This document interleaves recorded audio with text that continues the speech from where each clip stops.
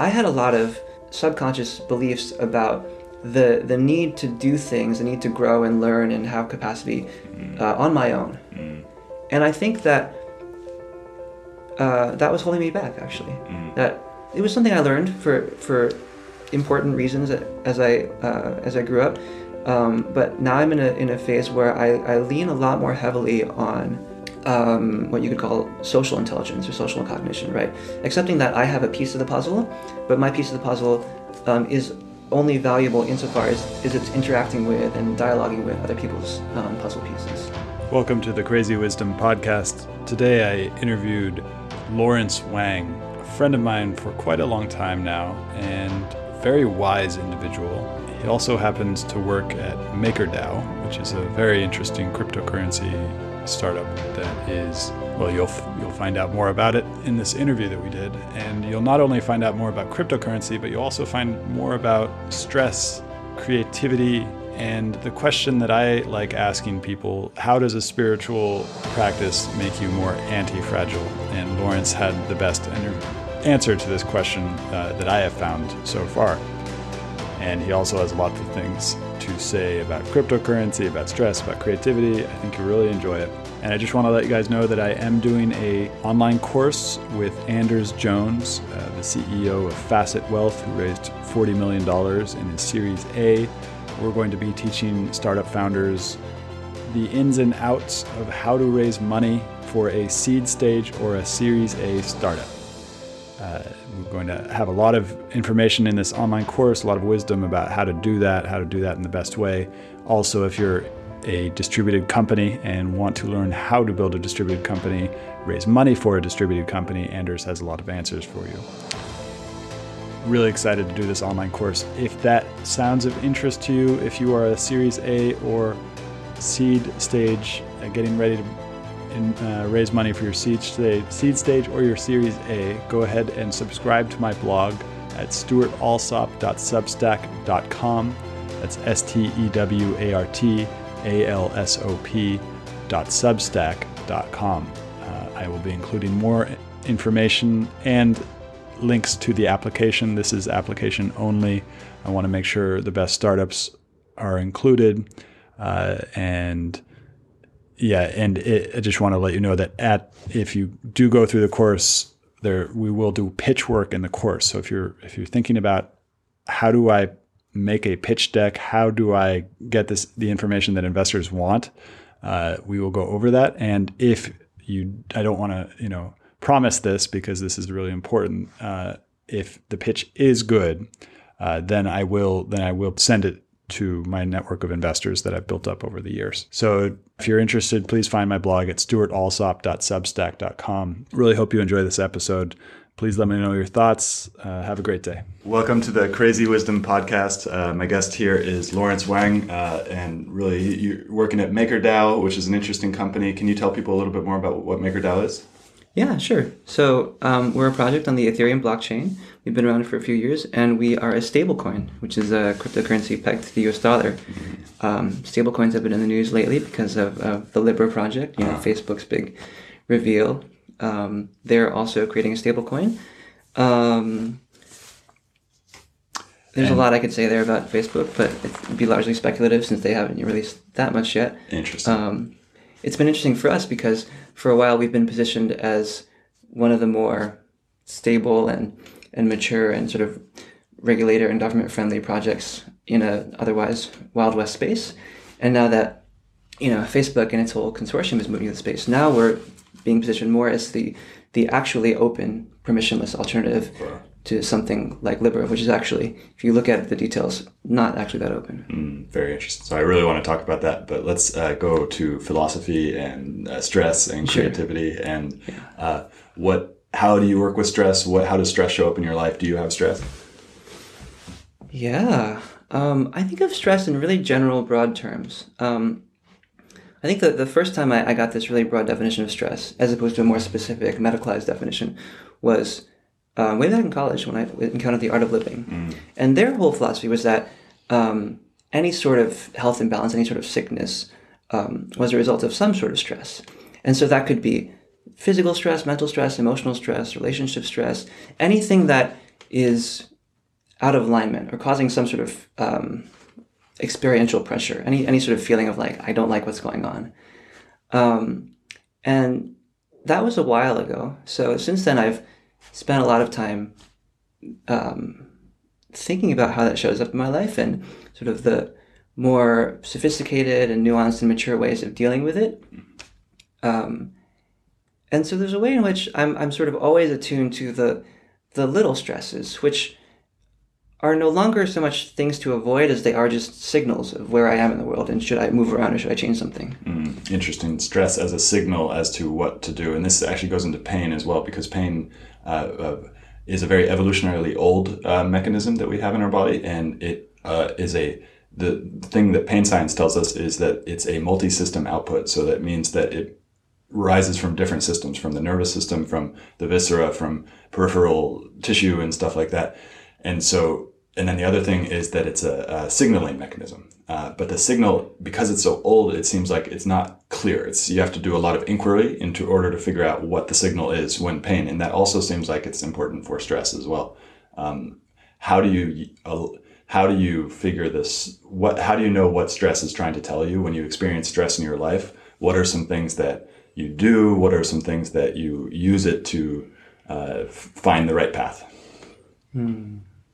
I want to say that it's not so much that the pain signal is itself objectively unclear or difficult to interpret, so much as that the modern context is a lot more complicated than the ancestral context. And so there are a lot more different causes, right? It used to be that it was more simple, right? If there was some severe pain, it was either because you were like extremely socially isolated, or you were really hungry, or really cold, or you were being chased by something that wanted to eat you.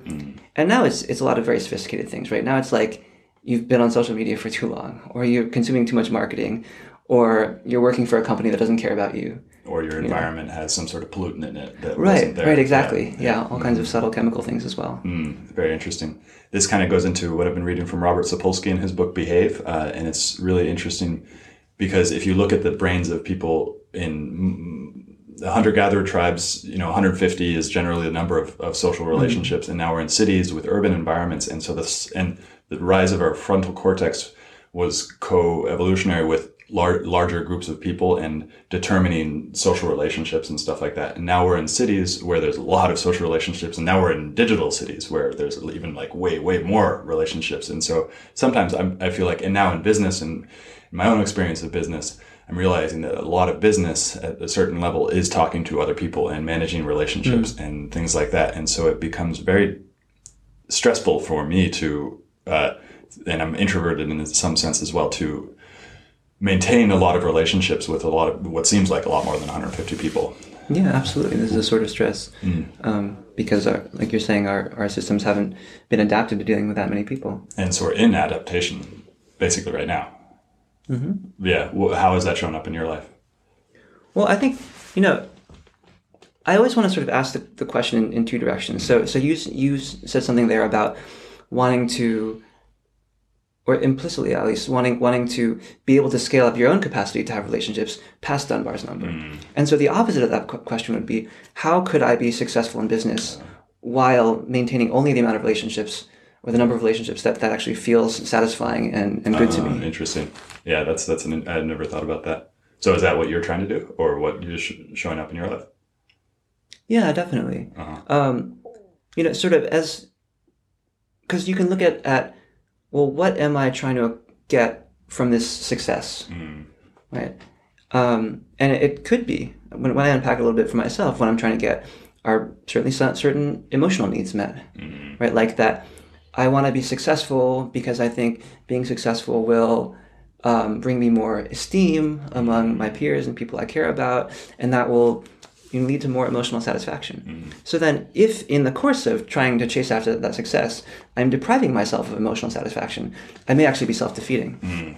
Interesting. So, but in business, in some sorts of business, there might be a difference in terms of businesses as well. Relationships become transactional at a certain point. So if you're a VC then the relationships are transactional because a VC is trying to find that one company that will be $1 billion company. And if they meet with somebody who's not in that path, then it becomes, and so that becomes the whole transaction. So, and this is something that I've been asking myself, can we have transactional relationships that are also meaningful? Is that possible? It's definitely possible. I think to some extent it's sort of a question of what kind of personality you have. Like some people just do transactional relationships, right?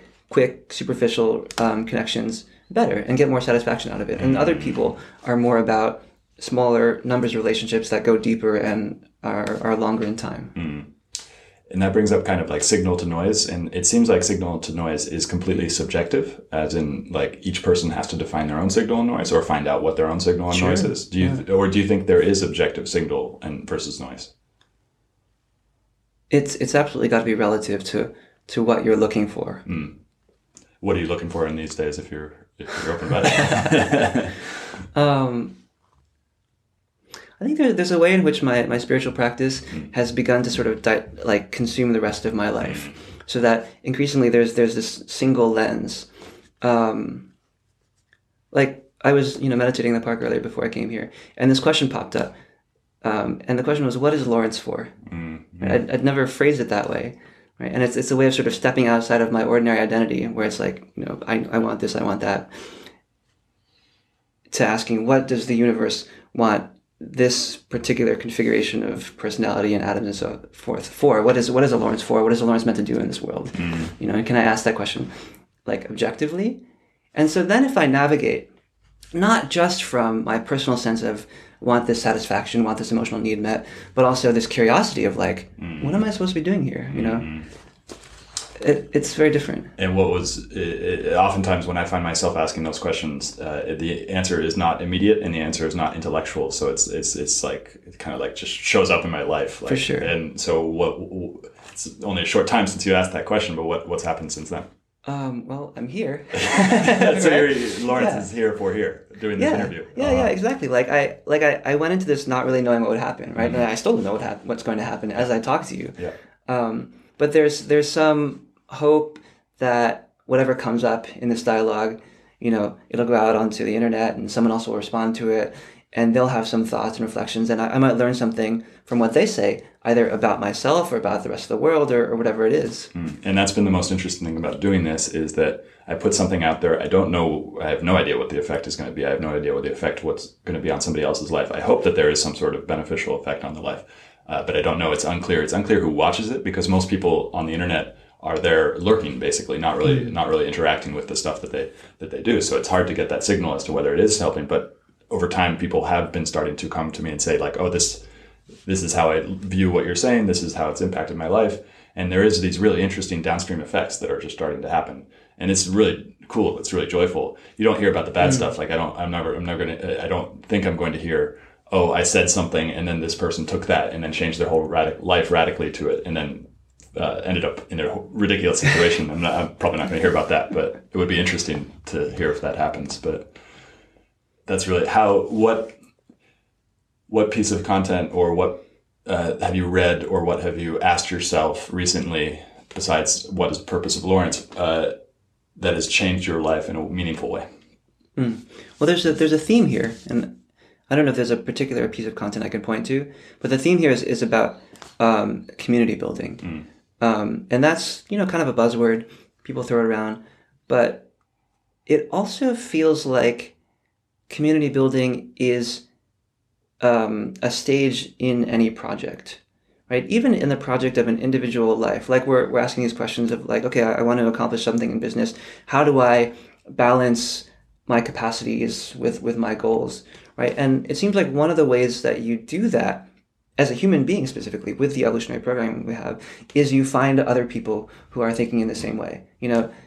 Worst case, yes, you find your filter bubble, but best case, you find something that is not quite a filter bubble, but is still supportive of your aims and of helping you understand who you are, right? People who can reflect to you things that you don't necessarily see about yourself positively, right? And give you that extra momentum to uncover things and keep moving forward. I think I've seen you post about it sometime. there's when we start down this path of spiritual inquiry and meditation, there is often we hear positive mindsets all the time, and that can be pathological sometimes, where we have a always positive mindset. So then we encounter that and we're like, okay, so it can't be positive all the time. There is a negative side to life. We must be upfront about that. We must engage with that negative side of life. Negative, what is negative? But I think it was you who posted that even though that's the case, it still makes sense to trend towards the positive, trend towards the optimism. What do you think about that? There's a happy medium to be struck there. And I think it's a skill, there's a metaphor in teaching and meditation that talks about tuning the mind as you might tune a guitar string, right? Not too tight, not too loose. So it's a skill to approach things in life and figure out where is that middle ground where you're not bypassing, you're not in denial about what's actually happening, right? But you're also not getting totally crushed by something and being stuck in a really negative frame of mind where you're just a victim and you're totally helpless. Right, like, okay, something that I don't like is happening. I accept that. And in the very next moment, I still have choice as to how I respond to that. Which brings up free will, which is one of the most interesting things. I've thought about free will, and I talked about this with a guy named Nicholas Breisowitz yesterday about free will. The only free will we have is a continuous orientation towards truth. So, like, because the thing that's coming up is programmed, but then I can... essentially what I am, the free will that I have can then orient itself to the truth in any given moment. So a reaction comes up, that reaction is probably programmed by my environment, by my interactions with you, by millions of years of genetics. But then I have a choice in that moment. It feels like I have a choice. Maybe I don't. What do you think? It's hard for me to come down on the side of either there is free will or there is only a very pervasive illusion of free will. But in any case, at the very least, there seems to be ignorance about what will happen next. And that's a kind of free will. Interesting. Can you explain more about that? In ignorance of what's about to happen, or ignorance of, because we're in uncertainty, we're moving into uncertainty. And so there is not an ability to understand what will happen in the next Right. It's like even if we don't actually have free will in the sense of I can do whatever I want in the next moment, which seems to be true, right? I can't just snap my fingers and dissolve into nothingness or fly out of the room or whatever it is, or, copy myself into 10 instances of Lawrence. I seem to be bounded, right, by laws. But within those bounds, no one else has any idea what I'm going to do next, right? I could sit in the chair, I could stand up, I could fall over, I could shout really loudly. And so there is some kind of freedom there in that not knowing, even if there isn't full freedom of action. Very interesting. This gets into technology, because I believe that we're about to, what we thought were principles about the way the reality worked are about to change. And if they're changing, they're not really principles. I think technology often does this. It used to be a principle that we would not be able to move across the ocean in a couple hours. And now we can move across the ocean in a couple hours and move a lot of people across the ocean in a couple hours. So that was something that people thought was fixed. So technology changes that. Changes what we think is fixed. I would say if it's changed, it's not really a principle. Exactly. I would say the principle there is that it's expensive to move across the ocean, and that's still true. We've just found ways to pay for that, right? Energetically pay for that, right? We've developed entire infrastructures of managing fossil fuels. Interesting. So, and this is just to jump in here. This is a little bit of like my one of my, what I call it. One of those itches I like to scratch. One of my, not grievances necessarily, but ways in which I sort of try and position myself to bring some light to the blind spots of my current civilization is we don't really think about or at least it's very difficult to think about the true cost of things, right? We think about the economic cost of this microphone, this drum, this table, right, this computer, in terms of how many hours of work we have to pay for it, right? But we are so distant from the energetic and environmental work of it, right? The mining of the materials and the shipping and the overall impact on the world of that. And it's very difficult to say, oh, well, we can just use our economics as a proxy for that, because economics is tied into political power, right? And so then the more politically powerful you are, like in the US, the more distorted your view of the actual economic and environmental impact is, because the more you're using your political power to put pressure on the supply chain to make things as cheap as possible. And, you go far enough down the supply chain and then you end up with coercion and slavery and that sort of thing that really distort the economic picture. Well, interesting. You've left me speechless. Doesn't happen often, but so where do we go from here then? Knowing that ignorance is we can't look into all the externalities of all the decisions we make. I believe that technology in itself is not going to solve us, but it has to save us. But I believe that technology plus ethics, plus philosophy, plus spirituality, plus compassion are going to be the only option to save us, basically. What do you think? Yeah, I think we have to keep increasing our capacity to integrate more and more information about what we're actually doing, what it's actually costing, right? And that is not just an informational process in a sort of dry, computational, technological sense, because, as we've seen, especially over the past few years with the internet and the rise of social media, information has an emotional cost, right? Like information can be overwhelming or emotionally harmful if people, take in too much of it. It can be isolating or distracting from the things that really matter to you in your own personal life. And so our capacity as a society to integrate more and more information also depends upon our capacity as a society to process the difficult emotions and things that have been sort of historically swept under the rug as they come up. Which gets into meditation techniques and psychedelics and these things that act on our doors of perception, because really in order to have information come in the best way or the most effective way possible is to be able to change the doors of perception so that information is not triggering, so it doesn't trigger something in me that causes me to have overwhelm. What do you think? I think that's one route. A big shift for me in the past few years, I started doing this program that my wife had done before me that was about sort of meditation and healing and looking at the way we relate to people in conversation and digging deep into that. Much more with an emphasis on relationship to people. Like how do I show up? And I can bring all the sort of same meditative frames and tools and goals, but instead of doing it on the cushion, eyes closed, I'm doing it while talking to someone else. And what I've learned from that is I had a lot of subconscious beliefs about the need to do things, the need to grow and learn and have capacity on my own. And I think that that was holding me back, actually. That it was something I learned for important reasons as I grew up.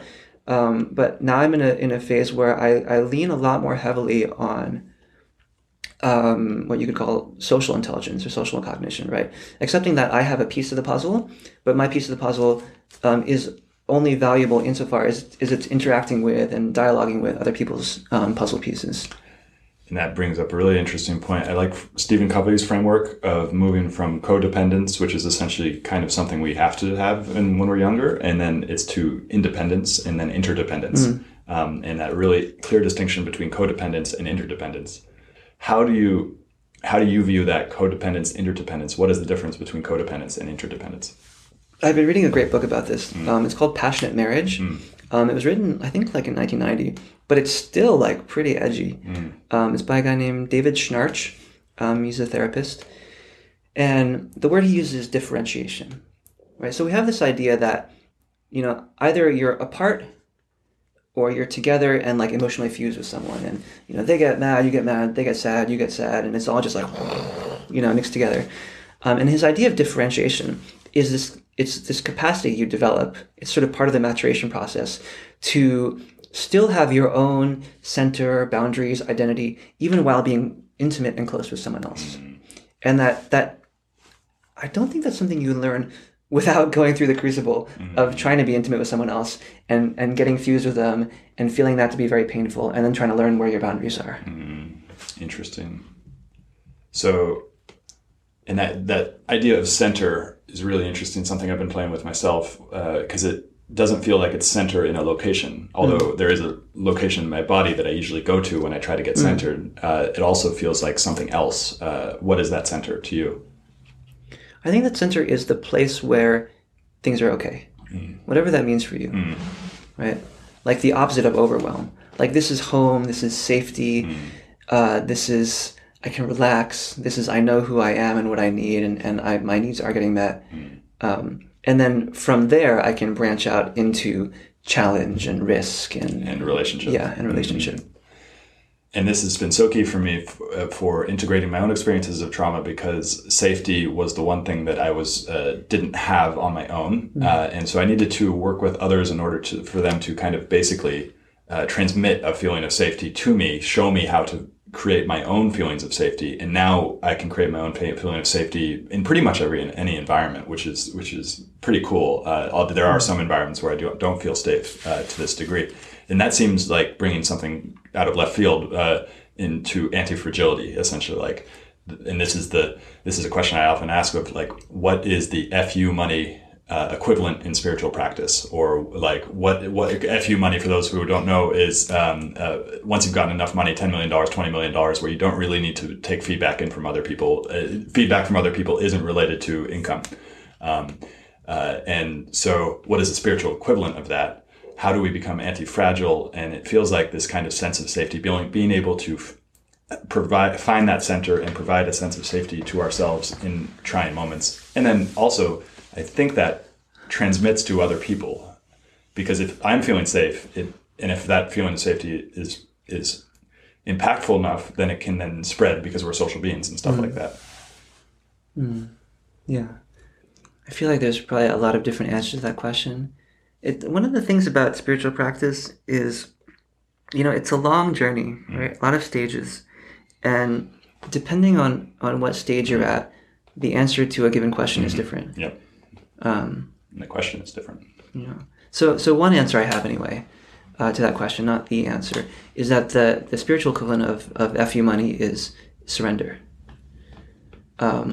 It's actually like unpacking the whole question, right? The whole idea of FU money is like, I am separate from the world. I need to protect myself from it. I need to armor myself against it. And so once I have a sufficient amount of financial armor, then I will be safe, right?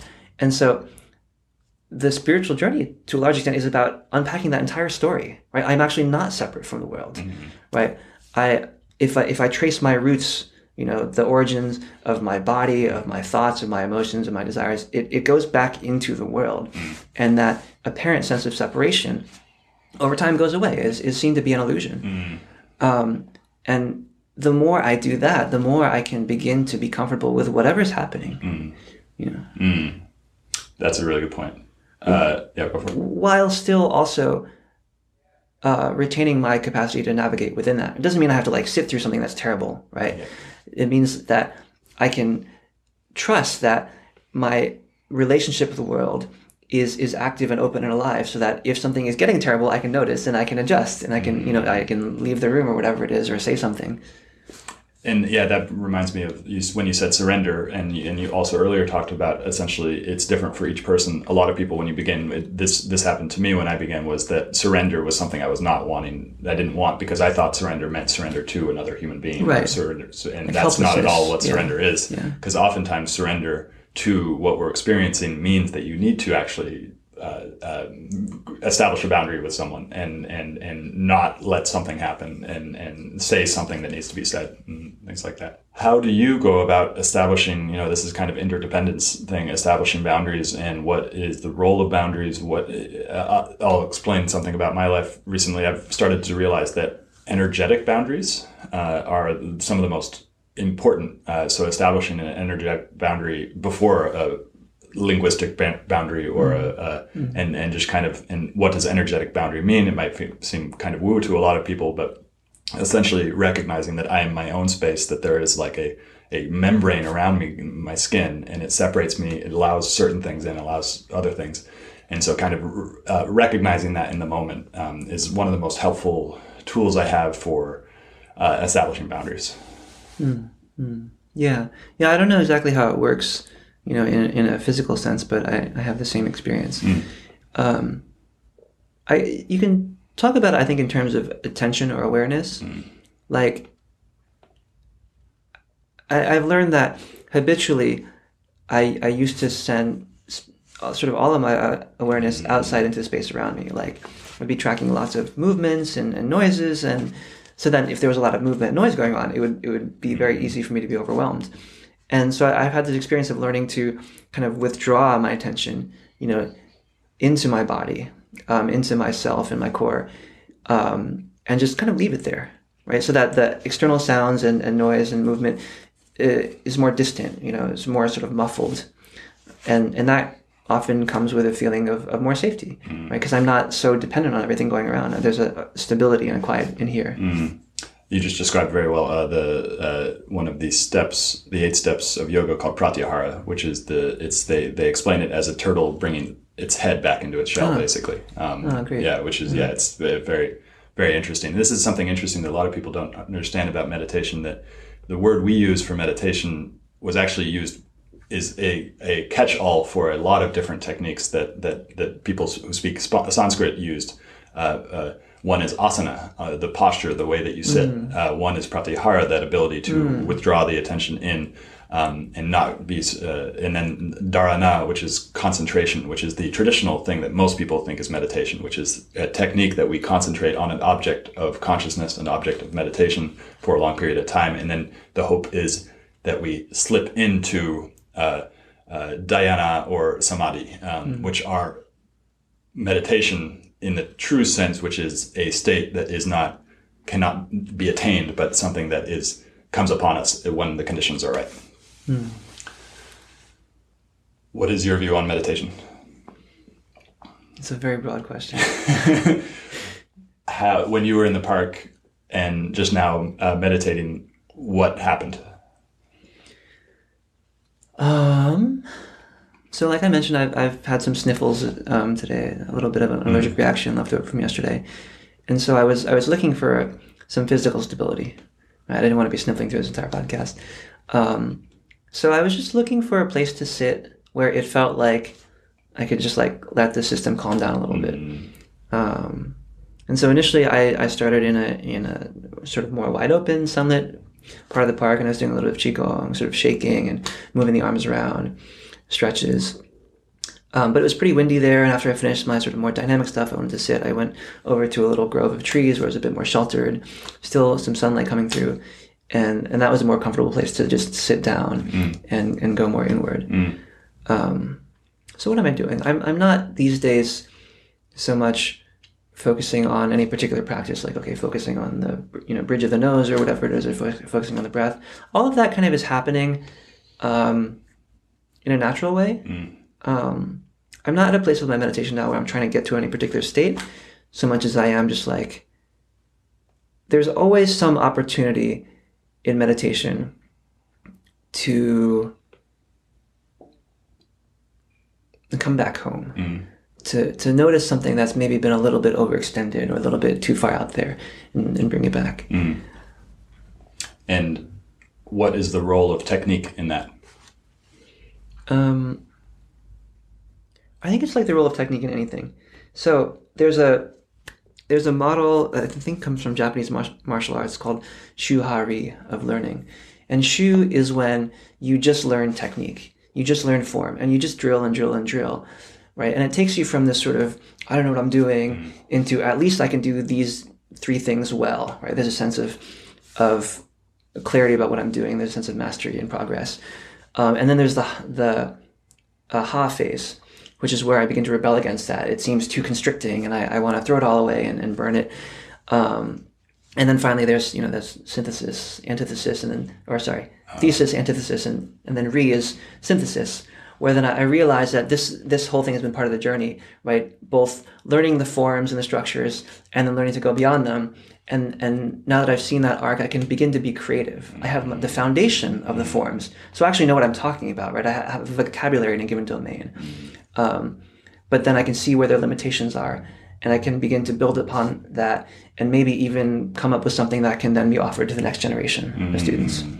Create new knowledge, essentially, new wisdom, new technique. And this is the interesting thing. Once you get to that creative aspect, you can the options are seemingly limitless for the new variation and new connections that can be made. So I'll give an example from my personal life. Recently, I do a lot of dancing, a lot of partner dancing, and partner dancing is very complicated, and it seems to be very, very helpful to get lots of instruction in how to do it at the beginning, because you're dealing with a lot of different things. You're dealing with musicality in your own body.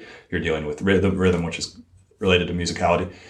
You're dealing with the movement of your own body. You're moving with both your steps and your hands. So you're moving all four limbs in a very different way. And you're also moving with a partner and both listening to that partner. And then also if you're leading that partner, but then also paying attention to the follow. So it's like the most complex thing that I've ever done before. And now I've been doing it for about a year and a half, pretty regularly. And I was dancing with somebody the other day, and I did a move that I had never done before. And I didn't think about it. It just happened. And it was like so interesting, because that had never happened. I mean, it shows up in conversation, but that had never happened in my body. I never felt that experience of this move just happened. I didn't see it anywhere. It just kind of happened. It just was created. And I don't know where it came from, but it was there. It was really cool. I don't know. Beautiful. Yeah. Yeah. Really. Yeah. I don't really have a question from that. But. Yeah. It reminds me of this experience I had snowboarding, where there was a sense that, when you first learn, you learn in a very sort of crude binary way. This is a heel side turn. This is a toe side turn, right? So you can think of it as, okay, I'm learning to snowboard. There's only two things I can do, right? Heel side, toe side. But then you can begin to break that down into further binaries, right? Then there's degrees of toe side and heel side. Then there's toe side and heel side, but is your weight more forward or more back, right? And it's a sense of you learn something by starting with a single binary. I guess a very Taoist way of looking at it, right? And then as you become familiar with that binary and it begins to get a little bit boring, then you add another binary. And now you have 4 possibilities that you get to familiarize yourself with. And then you get 8, and so on and so forth. Until you have a whole fluid space of action. Which again gets back to a metaphor for life, because with life, it includes all of that and then more. And each kind of moment, we're in this moment, we're trying to over and over again, figure out where I'm at, what the hell's going on, and this goes down to a neurological level as well. The amygdala is always processing all of our information all the time for signs of what we should fear and what we should be afraid of. It's on all the time. There's no time where it's not on and not processing information. But the connection between the amygdala and the frontal cortex, our conscious experience of being aware, is not necessarily straightforward, and is not clear what I am afraid of right now and how that's showing up in my conscious. The conscious mind is made up to make post facto, after the fact, rationalizations of my behavior that happened as a process of this kind of deeper processes and stuff like that. More, it was really interesting. So I would love to continue talking about this, but I also want to talk about technology, because it feels like you are in a space that's really interesting and impactful, and also not necessarily unrelated to what we're talking about here. One of the questions I have been researching in this podcast is the relationship between technology and spirituality. And buzzwords that are thrown around are decentralization, centralization. Also applicable for meditation, also applicable for lived experience. We have centralization. I am centralized in this being, but then we have decentralization, which is I am not just this person. I am not just this skin. I am not just this one individual. Everything inside of me was once a part of everything else. Which goes into cryptocurrencies and blockchain and centralization. And I don't understand exactly what the company you're working for. I don't understand what a stablecoin is. What is a stablecoin? A stablecoin is a cryptocurrency that's pegged to a fiat currency. So our stablecoin is called DAI, D-A-I, and one DAI equals $1. And why is that important that you have a stable currency that is separate from the dollar that represents the dollar? Right. So So one of the current narratives about Bitcoin, for example, the granddaddy of all cryptocurrencies, is that it's very volatile, because it is very volatile.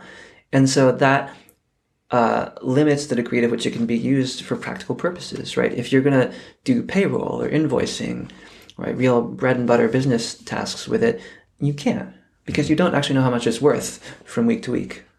And that's an incentive not to use it for those things. Right. Mm-hmm. So the idea of a stablecoin is then it's an easier transition if you want to potentially get some of the benefits of cryptocurrency, some of the transparency and so forth, or access to apps built on the Ethereum blockchain, but still not have to deal with volatility. Interesting.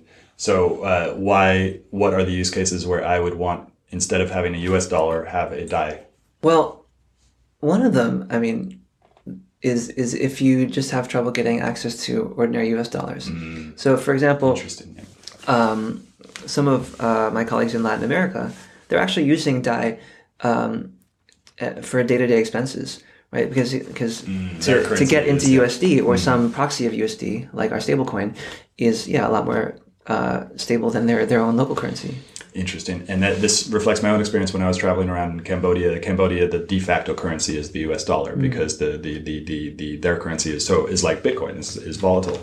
So they want to hold so that's really, I'd never realized that before. So it allows and this is interesting because it gets into Libra. What Libra offers is their coin is going to be backed by a basket of different currencies, which makes me think that they are trying to establish the next global reserve currency, basically. Yeah. Yeah. It's a very bold move, I think, if you look at the long-term implications of it. Interesting. Okay, so people in other countries use DAI in order to put their currency into something safer than their local currency. You said something about Ethereum dApps, using Ethereum dApps. Are there any apps that you're using in your daily life that DAI help you to use? No. Not yet. Okay. No, yeah. It's still pretty early days. Yeah. Interesting. Anything interesting in that sector? There's Augur, which is a prediction market. Have you used it yet? I haven't personally used it. I've just poked around. Yep.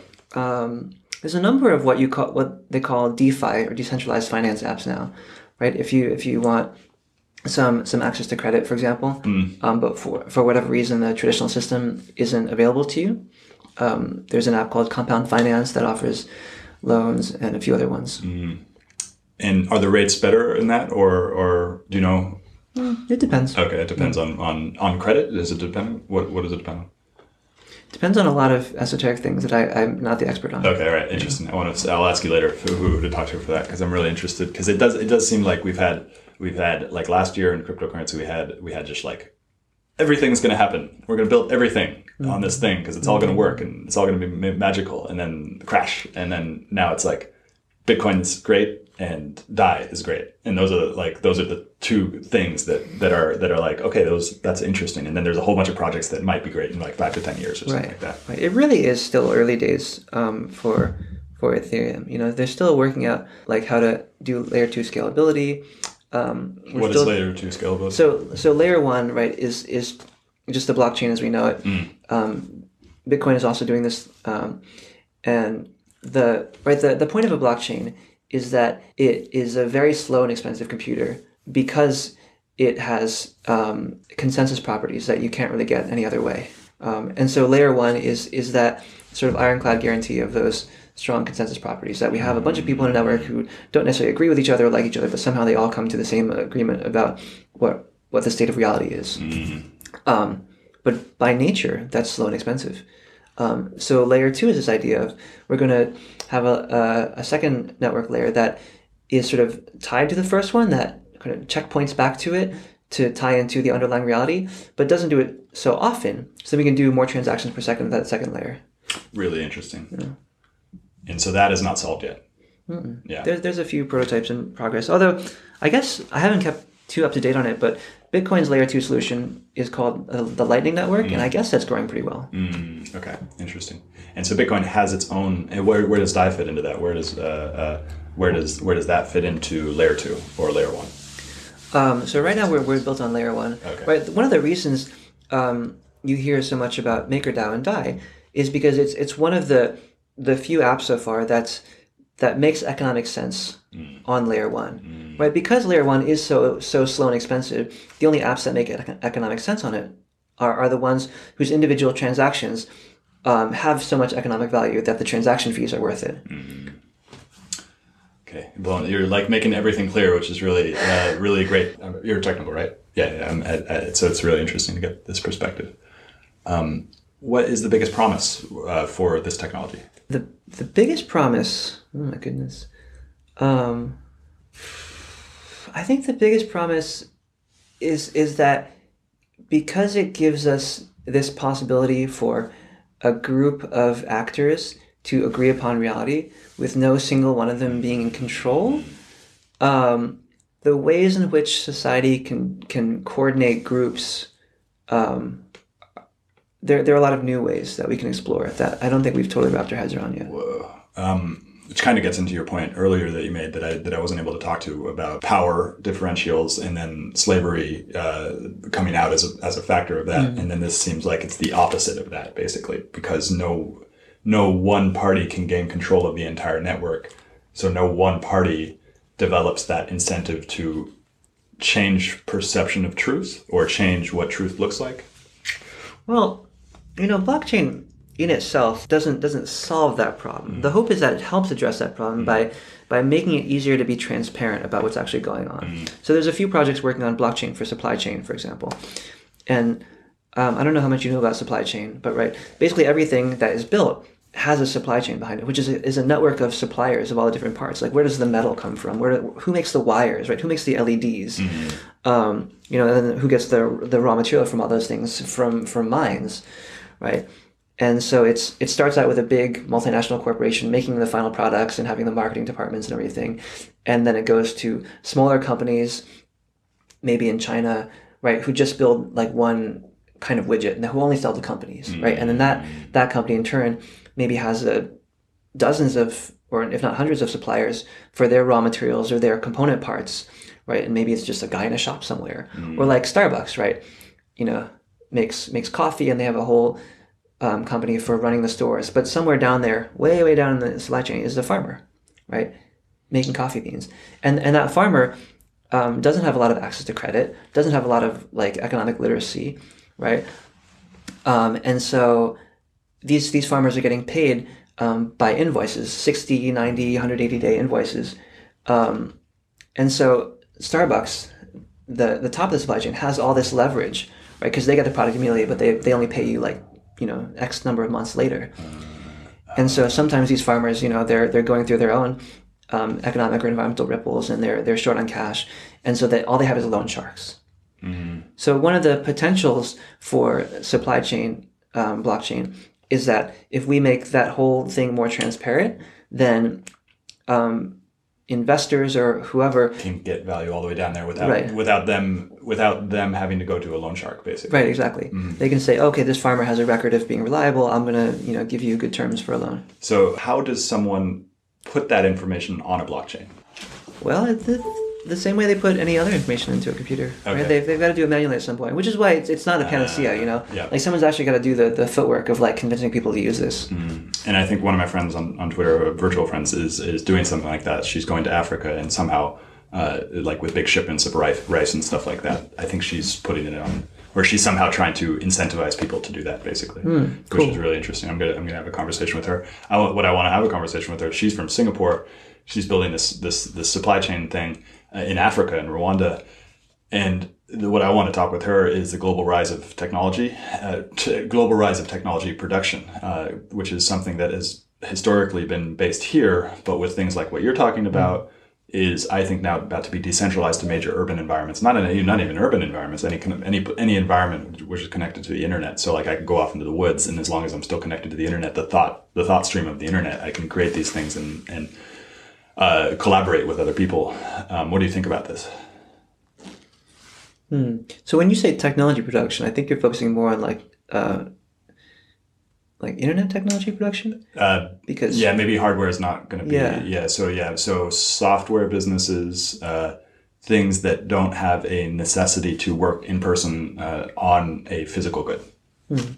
Yeah, for sure. That's going to distribute out to wherever is the cheapest.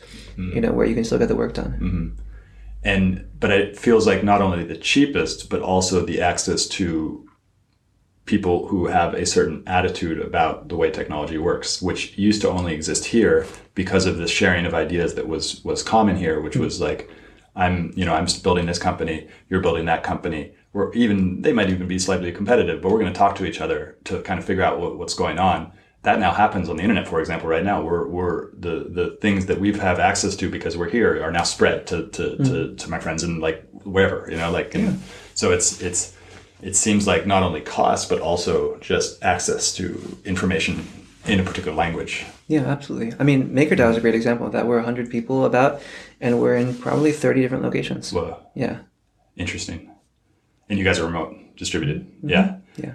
And had you worked at a distributed company before that? I mean, this is the largest scale at which I've done it. The last company I did it at, I was managing a team of 5 engineers, and each of them was in a different location. But now I'm managing a team that's twice that size, and each of them is still in a different location. Interesting. And how have you adapted to the distributed work? Do you like it better? Do you not like it? It's tough. Yeah. It's tough, especially when people are in time zones all over the world. Yeah. It's basically impossible to get everyone in a meeting together because someone's always... they should be sleeping. Which I think is actually a good thing because I hate meetings. I hate unnecessary meetings. I really enjoy necessary meetings, but unnecessary meetings are... And so that seems like a good constraint. I don't know. What do you think? It's funny, like this environment that I'm in right now is the environment that I like really wanted when I was like 25. But since that point, I've come to value the human relationship aspect of work more and the sort of soft skills part of it and the way in which trust and connection among a team is built in a lot of intangible ways over time, like through non-directed communication and through like bumping into people over the proverbial water you don't cooler. get that in voice chat. I don't get that. Chat. No. Interesting. Yeah. I mean, we try and set up some times that are semi-casual, but just the fact of you having to go to voice chat makes it not casual. It makes it more formal. Yeah. Something that's funny with me because I do about half of my interviews remotely now, and I actually do most of my coaching remotely. So I have 4 people that I work with. One's a massage therapist, and that has to be in person. I don't think that's ever going to change. But the other 3 are all remote, all distributed. One's in Australia, one's in Berlin, and another one's in Israel. And so all of that happens remotely. All of the spiritual work, guided work that I'm doing is with a teacher who's not co-located with me, and I've actually never met before in person. And I'm starting to notice no difference. Although there is an intimacy, like right now, there is an intimacy that is ineffable, that is there, that does contribute to something, but it isn't necessary. And the more I get used to this other kind of intimacy, I don't know what it is, connection, the easier it is. And I'm finding that the remote interviews are basically just as good. I'd be really curious to hear what my listeners think and like whether they notice a difference if it's recorded remotely or not. But I think it's just a matter of getting used to it. And I do think this is a metaphor for kind of where we're headed, which in terms of like most of our thought space is already online anyway. Most of our individual thought space for most people in urban environments is now primarily mediated through the internet, unless you're in person. And so it's kind of like moving that way, and it can be very stressful to adapt to it, but maybe there are some benefits to it, although probably not for our eyes, probably not for like, Yeah. Time will tell. Yeah. Right? We're definitely developing a new culture and time will tell, like, if the things that we're leaving behind end up just being vestigial or if they end up being really important, right? Like what does it mean that I can't ever have a meal with someone, right? Like that's, something that in our ancestral history has been a deep source of bonding. But maybe we leave it behind and it nets out fine. I don't know. Interesting. Yeah. Remote work. What is the biggest problems besides this sense you don't get this sense of comfort? What is the biggest comfort connection? Sorry. Well, what is the biggest problem that you're facing? I mean, the asynchronous nature of remote work requires a different kind of discipline than when everyone's just in the same time zone. It's easier. Interesting. Because you really have to be more committed to written communication. And for some people, who grew up in chat rooms, that's very natural. And for other people, it takes a lot of adaptation. Well, I think there are actually solutions now for that. So in my own life, I've started not to rely on text and rely more on voice messages, sending voice messages to people. Facebook is annoying because it only allows me to make 1-minute videos, and then it doesn't tell me when the 1 minute is over, so it cuts off most of my conversation. But Discord is another thing. Maybe you guys want to look into it. It's like Discord is voice chat, basically voice messaging that you can use. And then also another tool, Loom, where you can make videos with your face in a little circle on the top, and then a screen share for the most video. You make little 1-2 minute clips. Those are all helpful ways to get around that message thing, because I'm starting to realize the low bandwidth of texting and other things, and the importance of more high bandwidth, high like emotional output that a video or a voice can get. Well, thank you so much. This has been an honor and pleasure, and I really, is there anything else you want to end with? No, I think we covered a lot of ground. Cool. It's been a lot of fun for me too. Yeah. Awesome. Yeah, no, I really appreciate it. So thank you very much. I really hope you enjoyed that episode with Lawrence Wang. Really would love to hear your thoughts. I'm on Twitter at Stuart Alsop III. Please tweet about this to me. I'd love to hear your thoughts about it. And of course, if you want to join the online course, if you're a startup founder who's raising their seed stage or Series A, please find my blog at stuartalsop.substack.com, and I will be sending more information about how you can apply for that course. Really excited to be offering this course with Anders Jones, who's raised $40 million. I just did a very mini interview, which I released last week, with Anders. I got to see him face to face, and we got a lot of interesting information out there. He has an interesting raise. He raised $40 million. That's like a huge Series A. So definitely has some wisdom to share. A lot of it's about social proof. And so we'll be going into that social proof, how you can present the best version of your company to potential investors. So please join us. It will be application only. And just so you know, I release new episodes every Monday and Friday. I will have some special content coming out. I'm doing so many interviews that it's just, I've got to start publishing them. So yeah, hope you have a great day. Please let me know your thoughts. Have a great day.